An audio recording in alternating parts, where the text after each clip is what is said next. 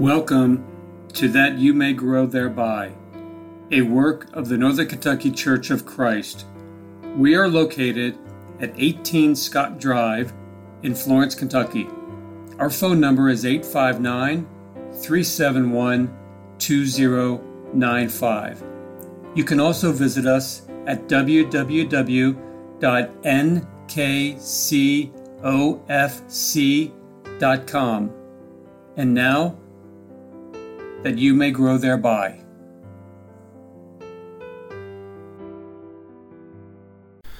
Thank you for listening to That You May Grow Thereby. My name is Greg Littmer. I am one of the elders of the Northern Kentucky Church of Christ, and today I'd like to talk to you a little bit about a section of the book of Ecclesiastes. The entire book is a fascinating journey of discovery, yet one particular section of it has grabbed my attention. These words have come to mean more to me as the years have continued to fly by. Let's begin with Ecclesiastes chapter 12 and verse 1. Solomon wrote, "Remember also your Creator in the days of your youth, before the evil days come, and the years draw near when you will say, I have no delight in them." As the preacher, Solomon, came to the end of what I'm going to call his sermon, he offered a warning. The warning is especially directed to the young, but everyone of all ages can learn from his wisdom. People need to turn to the Creator while they are still able to do so completely with all of their faculties and abilities. As a person grows older, he or she may no longer be as capable of thinking seriously about God, about His Word, and about His will for us. This is illustrated by Solomon's reference in chapter 12, verse 1, to the evil days. The New American Standard Bible translates the particular word as evil, and that is a literal translation. However, it can also be translated as difficult or trouble. Solomon was not talking about days filled with sin and wickedness. Rather, he was talking about days filled with difficulties and troubles. He goes on, as we'll see in just a moment, to describe those days as including a number of physical ailments and breakdowns. Hearing loss occurs with some. Eyesight fades, and a person is just not as strong as they used to be. Various mental problems can arise, such as being afraid of things that never used to bother the person. So let's go ahead and read about these evil days in chapter 12, verses 1 through 7, because it teaches us all such vital lessons. Solomon wrote, "Remember also your Creator in the days of your youth, before the evil days come and the years draw near when you will say, I have no delight in them. Before the sun, the light, the moon and the stars are darkened, and the clouds return after the rain. In the day that the watchmen of the house tremble and mighty men stoop, the grinding ones stand idle because they are few, and those who look through windows grow dim, and the doors on the street are shut at the sound of the grinding mill being low.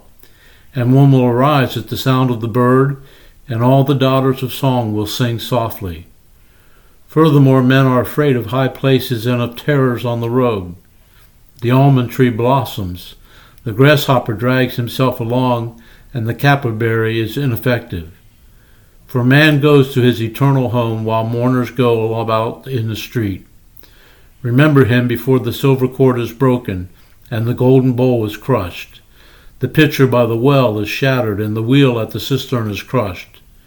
Then the dust will return to the earth as it was, and the spirit will return to God who gave it."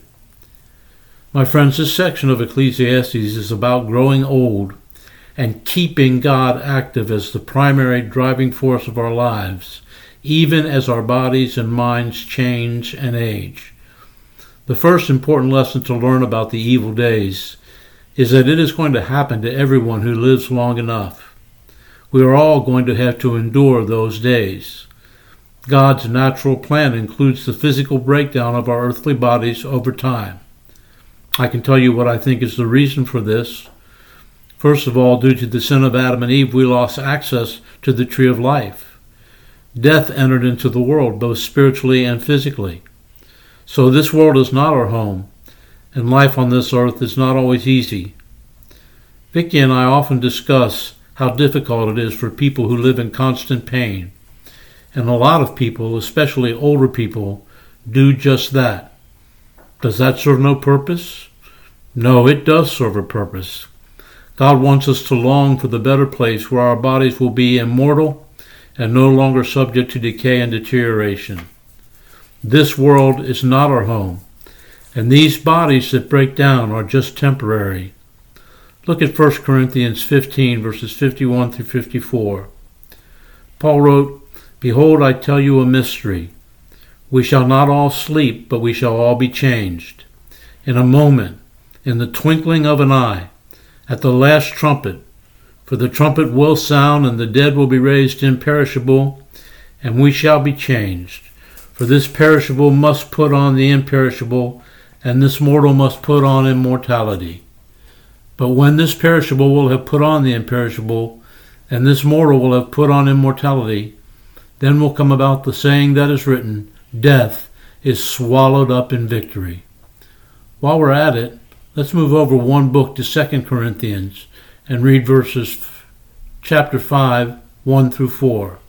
Again, from the pen of Paul we find, "For we know that if the earthly tent which is our house is torn down, we have a building from God, a house not made with hands, eternal in the heavens. For indeed in this house we groan, longing to be clothed with our dwelling from heaven, inasmuch as we, having put it on, shall not be found naked.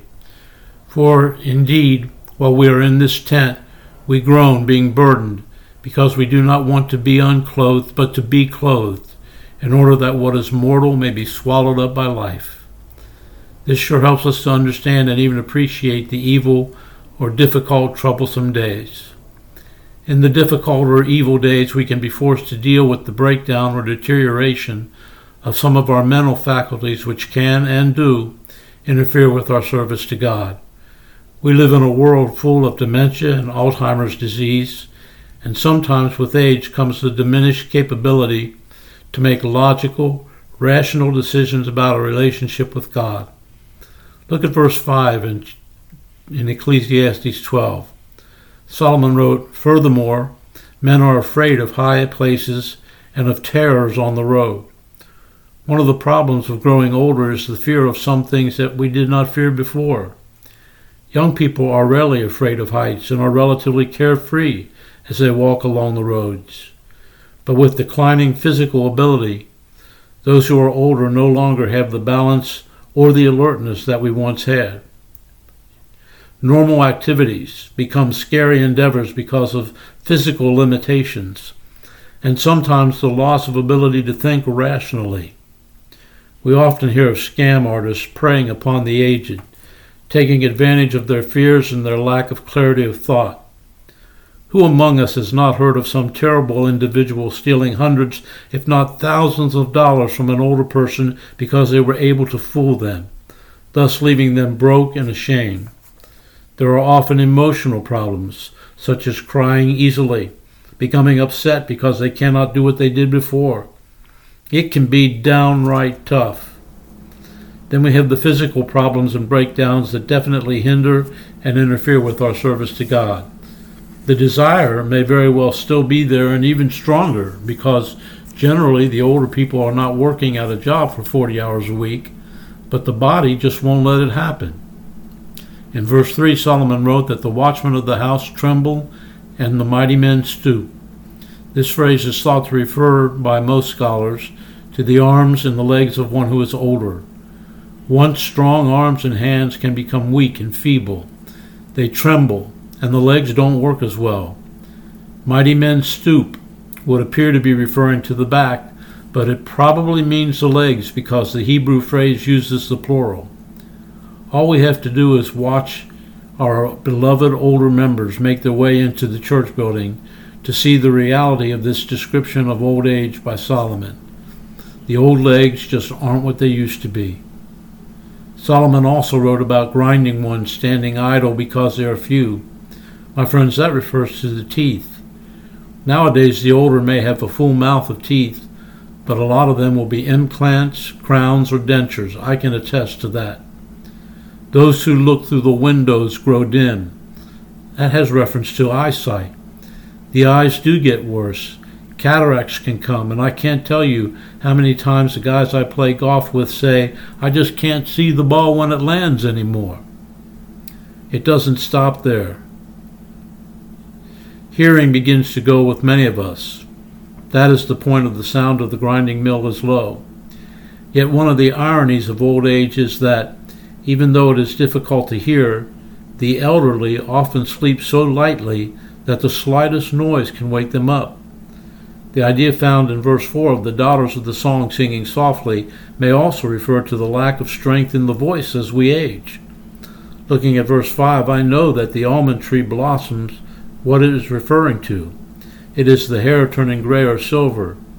I know that the phrase, the grasshopper drags himself along, refers to the difficulty older folks have getting around.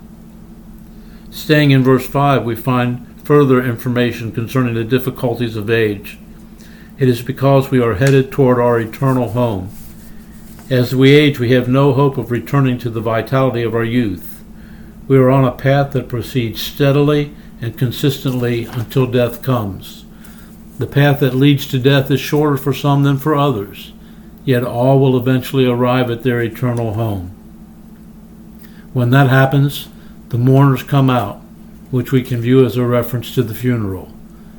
My friend Solomon, the preacher in Ecclesiastes, is telling us that we do not have an unlimited amount of time. We do not have forever on earth to figure out the matters of life, and this may be the most important point Solomon was making about the evil days. Look at verses 6 and 7 and note that Solomon uses 4 metaphors to refer to death. The first metaphor is that of the silver cord being broken. Life is inherently valuable. Like a precious metal, life is a precious gift. Yet life itself is supported by a thin, breakable cord. The image is not of a life being taken. It is an image of a life worn by age until it finally breaks. The second metaphor is the golden bowl is crushed. The fact that the bowl is golden implies the value of the life and the great loss when it is over. The third and fourth metaphors are the pitcher by the well is shattered and the wheel at the cistern is crushed. The image is that of a pulley at the top of a well or cistern, through which or by which the pitcher is lowered into the well. It breaks apart because it becomes too weak to support the weight of the pitcher. The whole mechanism, from the wheel to the pitcher, goes crashing down into the bottom of the well. It had functioned so well for so long, but time had taken its toll. As we journey through life, we must have our priorities in the right order. We must seek first his kingdom and his righteousness, Matthew chapter 6, verse 33. Solomon described the journey into mental and physical breakdowns with the end result being death. When death occurs, opportunities are gone. Then it is just too late to fix a sinful life. While we have life, we have the opportunity to learn how we should live and to give God the proper place in our lives. We all need to take time for serious self-assessment. Are we where we need to be in our walk with God? If not, we should make changes now because the evil or difficult days are coming. I want to look at one more verse in Ecclesiastes chapter 12 before we close. Moving on down to verse 11, Solomon wrote, "The words of wise men are like goads, and masters of these collections are like well-driven nails. They are given by one shepherd." I particularly want to look at the phrase well-driven nails. Some may have planted nails. I think that Solomon is saying that he wanted his words to stick. When you are building something, say putting up drywall, you want to hit the stud. Solomon is viewing his readers as studs, and what he said as nails. As the grand carpenter in this journey, he had to have the right nails, so to speak, and he did, the very words of God. He had to know where the studs were. In other words, he had to know the people he was reaching and teaching and exhorting, the studs to which the word would stick. And finally, he had to do it right. No one wants a carpenter who cannot drive a nail in the right place. Just so no one wants a preacher or teacher who has not taken time to make sure that what is said is absolutely true according to God's Word. Just like Solomon said, we need to become master of these collections, the wisdom teachings of Solomon, which of course have God as their source. The evil days are difficult, and the older times are hard, but with God as our guide, it'll all be okay. Thanks for listening.